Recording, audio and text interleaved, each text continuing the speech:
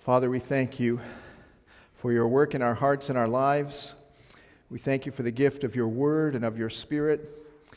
And as we gather together in these moments now around your word, we are asking that you would speak clearly to us. Help us to hear what you have for each of us and for all of us. Help us to surrender to the work of your spirit and what you call us to this morning. And we ask it in the name of Jesus. Amen. Well, I wonder, how many questions does the average dad answer in a lifetime? Ever thought about that? Dads field a lot of questions, don't we? Yeah. On the other side of that coin, I wonder how many questions dads avoid in the average lifetime. You kind of can see them coming, and so you kind of sidestep them a little maybe. Have you ever asked your father a question and he paused for a second before he answered? Not the long, deep, reflective pause of a heavy, weighty situation and he's looking for the right words, but just like a little blip, just a pause, just that second before he answered, like a video that wasn't streaming quite right. I might get in trouble with some guys here this morning, but I'm going to peel back the curtain a little bit and tell you what might be going on in that moment. All right? When you ask your dad a question, there are things that are going on in here.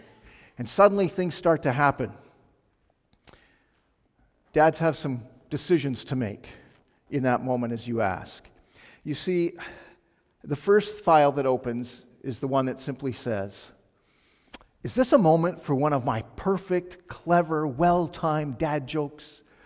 Or should I take this more seriously?" Right? And that file we flip through pretty quickly.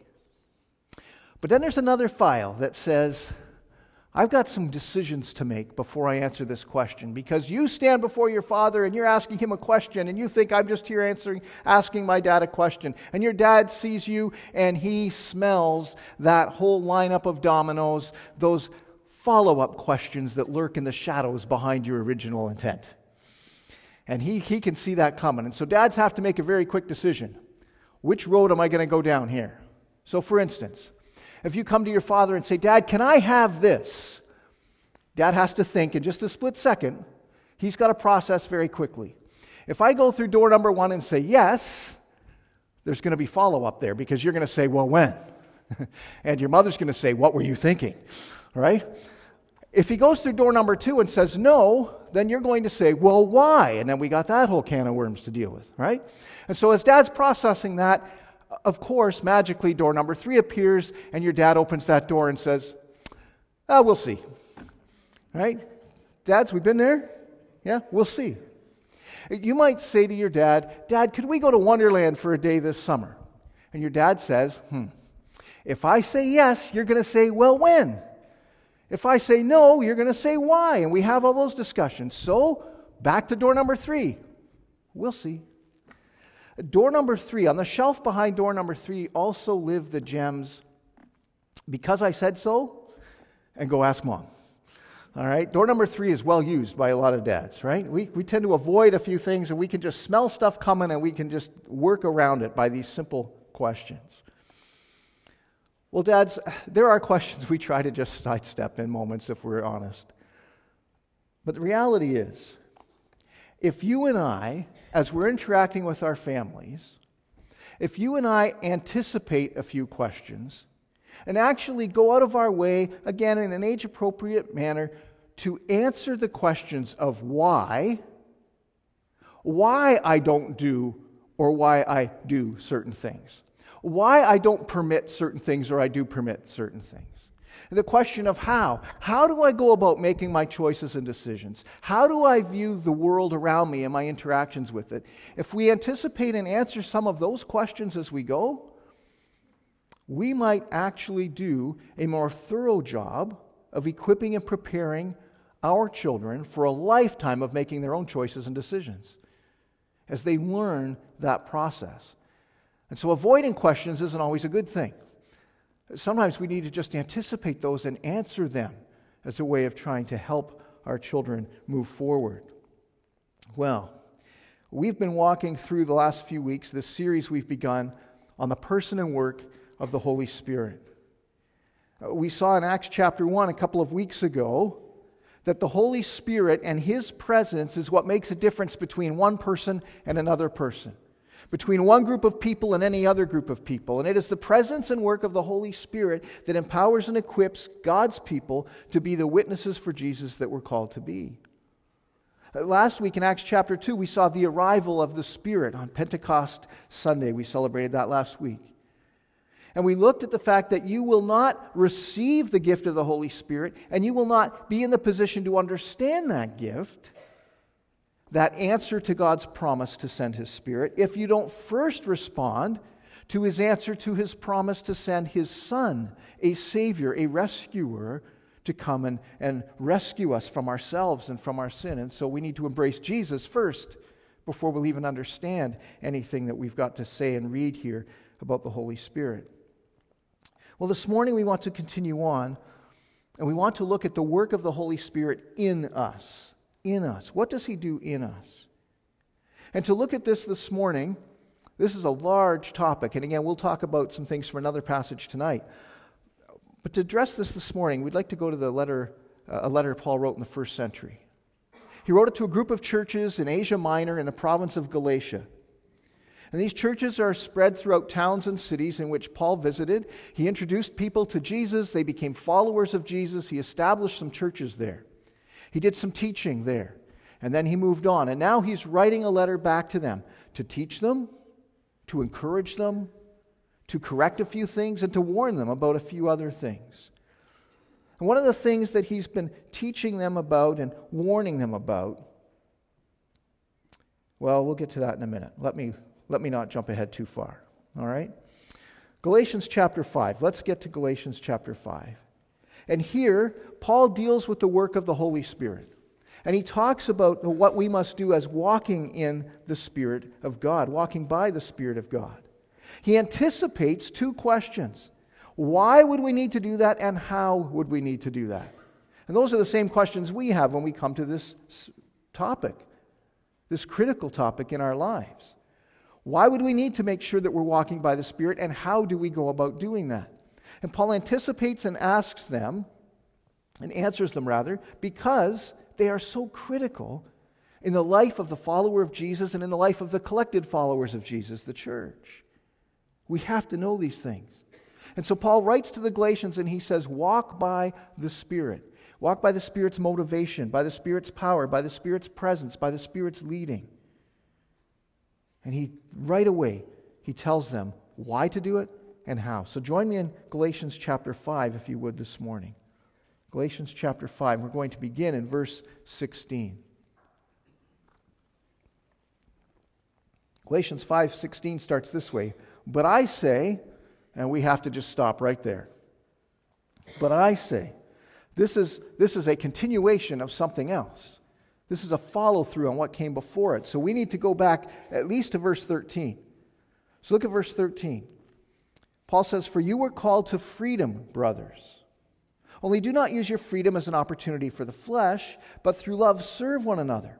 For the whole law is fulfilled in one word. You shall love your neighbor as yourself. But if you bite and devour one another, watch out that you are not consumed by one another. What is Paul talking about here?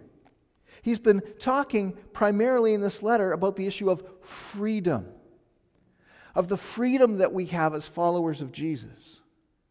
That we no longer live under the law where we are trying somehow to achieve God's righteousness, to earn His favor through the keeping of rules, through the keeping of His rules, His laws, trying somehow to do what we can't do to earn that level of righteousness.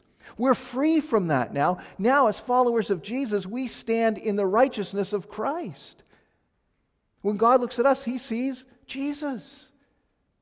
That's the amazing thing, and Paul's explaining this to them.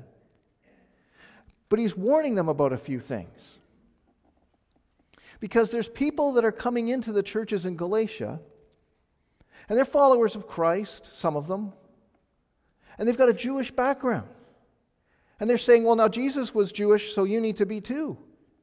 And so it's okay to follow Jesus, but you must live by the Old Testament law. You must go back to the law of Moses. You must go back to the law of the Israelites and the Jews. And you must live like this. And instead of trying to help people become Christians and followers of Jesus, they are trying to help people become Jews and followers of Judaism.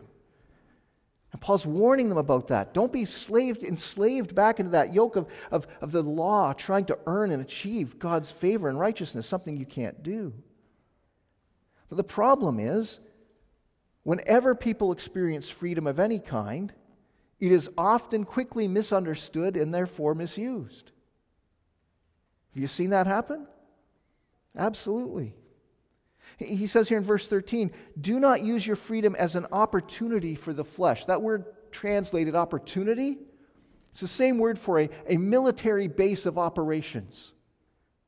Don't use your freedom as the place from which to launch an assault on the world around you, by which you establish yourself, you assert yourself, and you make it all about you.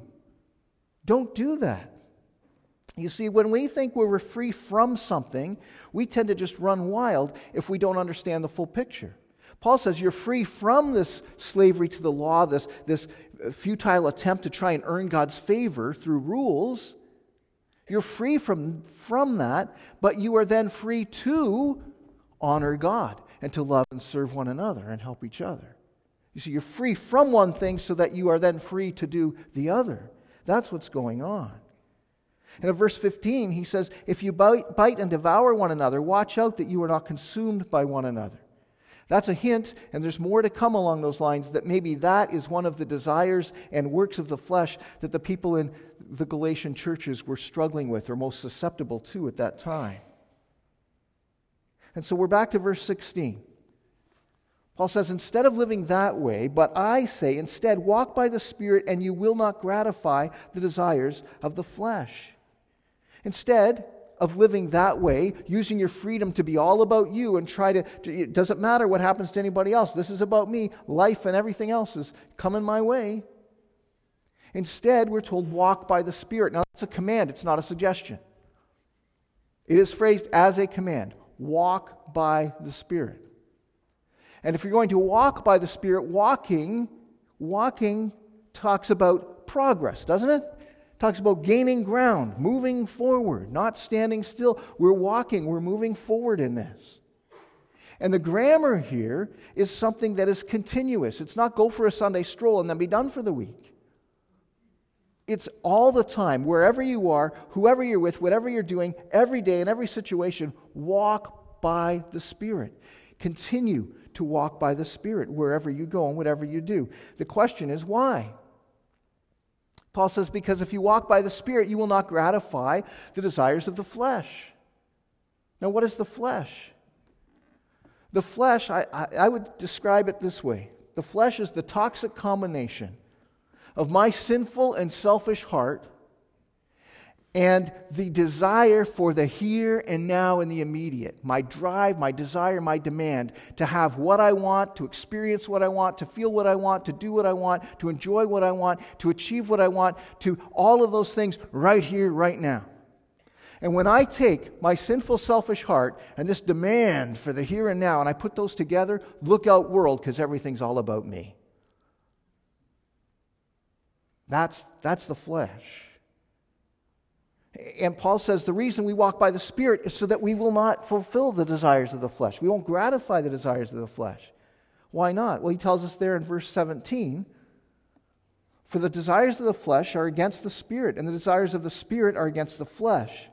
These are opposed to each other to keep you from doing the things that you want to do. But if you are led by the Spirit, you are not under the law. He says you can't do both. You can't live by the Spirit, walk by the Spirit, and gratify the desires of the sinful nature, because they are completely opposed to each other. They're incompatible. They're just completely incompatible. They're going in two different directions. They have a totally different nature and motive. He says the Spirit is working so that you don't do what the flesh wants. And the flesh is working so that you don't do what the Spirit wants. Anybody live in that battle? Experience that? Absolutely. And Paul says you cannot stay neutral in this. You must surrender to the Spirit. And then as He leads, there is a significant, substantial, observable victory over the flesh that comes into our lives. And He says if you're led by the Spirit, you're not under the law. More external rules will not help the situation. We need to surrender to the Spirit and walk by Him, and then we'll not fulfill the desires and gratify the desires of the flesh. So we're here this morning and we say, Paul, that makes total sense to us. If we walk by the Spirit, we will not gratify the desires of the flesh because those two are incompatible. Gotcha. That's good information, but the next question is how? How? Have you ever wondered that? How am I supposed to walk by the Spirit? What does this look like? Well, Paul continues on in this passage and he tells us what this looks like. And he tells us in two ways. The first way is he tells us what it doesn't look like. So look at verse 19. Now the works of the flesh are evident: sexual immorality, impurity, sensuality, idolatry, sorcery, enmity, strife, jealousy, fits of anger, rivalries, dissensions, divisions, envy, drunkenness, orgies, and things like these. I warn you, as I warned you before, that those who do such things will not inherit the kingdom of God. Paul says the things, the gratifying, the desires of the flesh, the works of the flesh, those things are evident. They're seen. They're clear. You know what they are. He says, I'm going to give you this brief list because, you could make the list. You understand what those things are, these works of the flesh. You understand that? They're obvious, so I'll just give you this quick reminder. But he comes behind that reminder of what they are with a warning. He says, I'm going to warn you now, as I warned you before when I was with you, that those who do these things will not inherit the kingdom of God. Your translation might say those who practice these things. See, the word do there that's translated do, it's this continuous doing, this habitual, ongoing action. These things that define and characterize my life. When these things are the habitual practice of my life, when these things are the pattern of my life, it is showing that my heart is not His.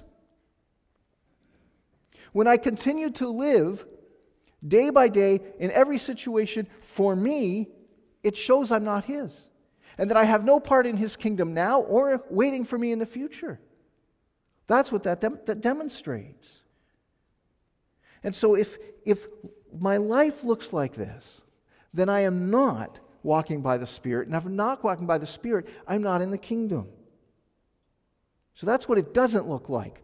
All of these types of things that we read. Now he then goes on to say, here's what it does look like. Verse 22. But the fruit of the Spirit is love, joy, peace, patience, kindness, goodness, faithfulness, gentleness, self-control. Against such things there is no law. He says, now look at this. This is what it looks like. This is the fruit of the Spirit. Now these are not things I achieve. This is not a checklist for me to work through. This is rather a description of the Holy Spirit. This is who He is. This is what He does, and this is what He produces when He's present in my life. It is the evidence of His presence. It's like fingerprints or DNA or a security video at a crime scene that all prove He was there. That's what this is. This is the evidence that the Spirit of God is there and resident and active and at work. Now I need to show you that in verse 22, Paul does not say the fruits of the Spirit are. As though you can separate these out into different categories. And you can separate these out as all individual, like you've got a tree with an apple, a pear, a peach, an orange, and a banana on it. That's not how this works. It's not like they're all different diamonds on the same ring. They're not individual. He says the fruit of the Spirit is. This is all one thing. This is the person and presence of the Holy Spirit. It's like taking one diamond, holding it up to the light, and just turning it and looking at it through all the different angles. That's what this is. The fruit of the Spirit.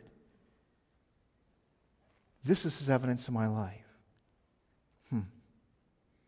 Paul goes on to say, against these things, there's no law. We don't need a system of laws or a list of rules to produce the right attitudes and actions anymore. Why? Since they rise from within by the Spirit. Now, they don't rise from within because they're yours and because they've been hidden and they've just been covered up and they need to be unearthed and unleashed inside of you as though you were good in and of yourself. That is not the case. We are by nature objects of wrath. We're rebels against God. There's nothing good in us. All of our righteousness comes from Him. And so these things come up from inside. Why? Because the Holy Spirit is there.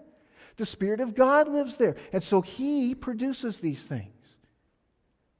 The Spirit produces fruit in us that the law could never create. If you look at both of these lists, the works of the flesh and the fruit of the Spirit, you'll notice something. They both tend to focus on these issues. My view of myself, my view of others, and who's number one in my life. My view of myself, my view of others, and who's number one in my life. And so Paul says we need to walk by the Spirit, not gratifying the desires of the sinful nature, but rather surrendering to the Spirit and asking in every situation, is this going to reflect the Spirit and demonstrate His fruit and His presence in my life? Or does this point to me? Is this one about me? Is this one gratifying the desires of my sinful nature, saying, oh, but I want to feel good, so I'm going to go ahead and do this. But I want to look good, so I'm going to go ahead and say that. What is it? Which is it? We need to ask if my words, my attitude, my actions reflect the Spirit or reflect me. And then, when they come into the light, those motives, we say, I'm going to surrender this to the Spirit. I'm going to walk by the Spirit and do things His way and allow Him to produce this character of Jesus in my life. Now, that brings us to an interesting question. You might be visiting with us this morning, or maybe you're a regular here. And you're hearing all of this, and you're looking at these lists, and you're saying, Steve, come on. You know that churches are full of hypocrites. And the Christians I know sound a whole lot more and look a whole lot more like that first list than the second one. What do you do with that? My answer is this. First, if that has been your experience in dealing with people who are calling themselves followers of Jesus, I am sorry. But secondly, I have 3 things that I would like you to process and think about going forward. The first is this. Followers of Jesus are not perfect. They're just forgiven. Not perfect. Just forgiven. We still sin. There are still moments in our lives where we turn and do things our way and say, no, I want to gratify the desires of the flesh in this situation. And we run and we do that. Our righteousness is not our own. Any good in us is His. Our righteousness is not our own. And there are still moments when we sin, and what happens? We need God's forgiveness, and we need the forgiveness of each other. Boy, does that ever happen. That happens in our lives. And we come to God for His mercy and His grace. Mercy that says, I'm not going to give you what you deserve for that. And grace that says, I'm going to give you what you could never earn instead. And I will forgive. And I'll help you move forward. So the question is, not does this person do this, but did this person do it? So for instance, well, this guy, he says he's a Christian and he does this. Well, hold it. Does he do this? Or did he do this? Does he do this as the continuing pattern of his life and just the practice of his life, generally speaking? Or in this instance, did he do this? See the difference? Well, she's like this. She does this all the time. Hold it. Is she like this? Does this describe the pattern of her life and who she is and her interactions with others? Or did she do this? And in this instance, boy, did she blow it. And she needs forgiveness from God and others and to carry on. There's a difference between the pattern and the instant, in the instance of sin. Someone's only a hypocrite if they do one of two things. If they pretend to be a follower of Jesus when they are not,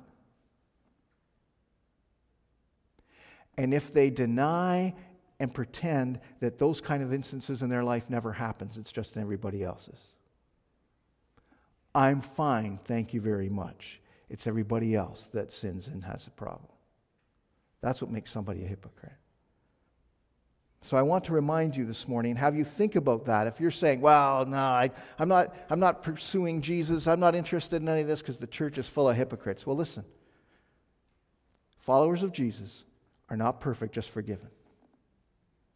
Secondly, not everybody who goes to church is a follower of Jesus. That's just true. That's just the fact. Some people go to church out of habit. Some people go to church out of just some kind of a cultural thing. For some people, it's a family tradition. It's just a routine. Not everybody goes to church as a follower of Jesus. In Matthew chapter 7, Jesus says in verses 15 to 20, you want to know what's really going on in somebody's life? You have to see their fruit. You will know them by their fruit, the pattern of their life and what their life produces. You'll know them by their fruit. Don't just listen to what they say. Watch how they live. And you'll know whether they're the real deal or not. He also says right after that there are going to be people who get into eternity and they stand before their Creator, as we all must. And they'll say, I'm home. And He'll say, who are you? Well, what do you mean? I went to church all the time. I was active in church. I taught in church. I was a leader in church. I was engaged in my community. I was active. I was nice to people. I was the best neighbor going.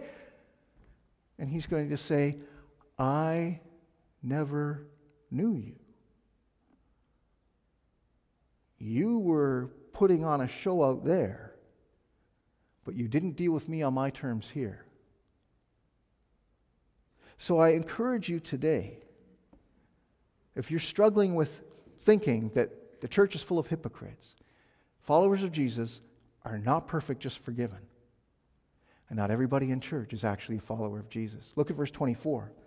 Paul says, and those who belong to Christ have crucified the flesh with its passions and desires. Earlier in this letter, Paul says, I am crucified with Christ, and I no longer live. But Jesus Christ now lives in me, and the life I live in the flesh, I live by faith in the Son of God who loved me and gave Himself for me. I have been crucified with Christ. This is not about me. My life is in Him. He now says, if that is true of me, then I have crucified the flesh with its passions and desires. I have put these things to death in my life. So if I'm not about putting those things to death in my life, what does that tell me? Seems to tell me that I don't belong to Jesus. Not everybody in church is a follower of Christ. The third thing I would like you to consider is this. If you're struggling with that whole issue of, well, there's hypocrites in the church. We're not perfect, just forgiven. Not everybody in church is a follower of Jesus. And finally, do not hide behind a hypocrite. Eternity is at stake. Step around them and come meet Jesus. And be right with God through Him, because that's the only way you can be, is to come and stand in the righteousness of Jesus and surrender to the one who stood in your place and took your punishment for your rebellion against God. Eternity's at stake. How tragic would it be if you gave up forgiveness from God, peace with God, and eternity with God because of a phony. Don't let that happen. Don't let it happen. If you're dealing with that whole struggle with the issue of hypocrites in the church, we're not perfect, we're just forgiven. Not everybody in church is a follower of Jesus. Don't let a phony keep you from being right with God and experiencing forgiveness and life in Him. If you have questions and you want to talk more about that, I'd love to sit down and talk with you sometime even this week. Talk to me at the door, send me an email, give me a call, and we'll sit down and we'll just talk through some of these issues. But Paul is talking here about who actually is walking by the Spirit. He says we need to so that we don't gratify the desires of the flesh. He says we do it by surrendering to the Spirit's leading and by crucifying the flesh with its passions and desires. And then finally, he wraps this up with a brief appeal to us here. If you asked your dad this past week, Dad, what do you want for Father's Day? He might have said something like, oh, nothing. I don't need anything. Now, Dad, what do you want for Father's Day? I want time with my family. That's what I want. No, Dad. What do you really want for Father's Day? Well, how about meat? Meat in one or many or several of its glorious forms. And if you want to take it to a new level, cover that thing in barbecue sauce and follow it up with cake or pie. That might be what Dad's after today. Help him out. It's his day, right? Feed the guy some meat. But if you keep pushing, especially when we were younger, we would ask our dad, Dad, what do you want for Father's Day? And you know what he would sometimes say? Well, this might show you a bit about our childhood. He'd say, be good and get along. Be good and get along. Our Heavenly Father wants similar things. He wants time with us. He wants to be the priority. He wants time with His children, with His people. And then He says to us, be good and get along. The purity of His people and the unity of His people are two things that are very close to the heart of God from beginning to end of time and Scripture. Those are two issues that just keep coming to the surface. They're important to Him. And the beautiful thing is God does not leave us on our own to try and do these two things that we just can't. We cannot be good and get along on our own. So verse 16 says, but I say walk by the Spirit and you will not gratify the desires of the flesh. There's the purity of our lives. And verse 25 says, if we live by the Spirit, if we are in fact those in verse 24 who are in Christ, belong to Him and have crucified the flesh with its passions and desires, then let us also walk by the Spirit. Keep up, walk in the Spirit. Let us not become conceited, provoking one another and envying one another. There's the unity of God's people. Walking by the Spirit produces purity in our lives as He produces His fruit, and unity in our lives. How can the Holy Spirit in me fight with the Holy Spirit in you?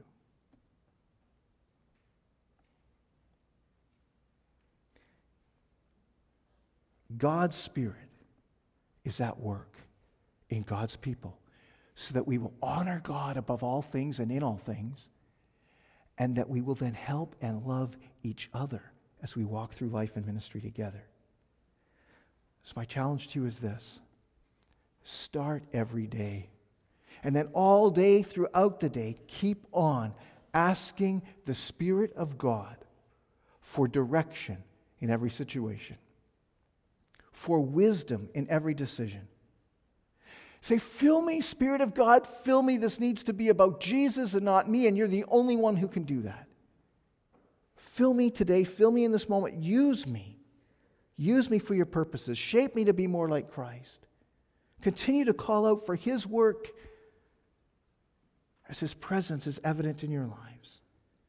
Spirit of God, produce your fruit in my life for the glory of God and the good of people. Amen? May that be evident in you, in me, and in us for God's glory alone. Let's sing together.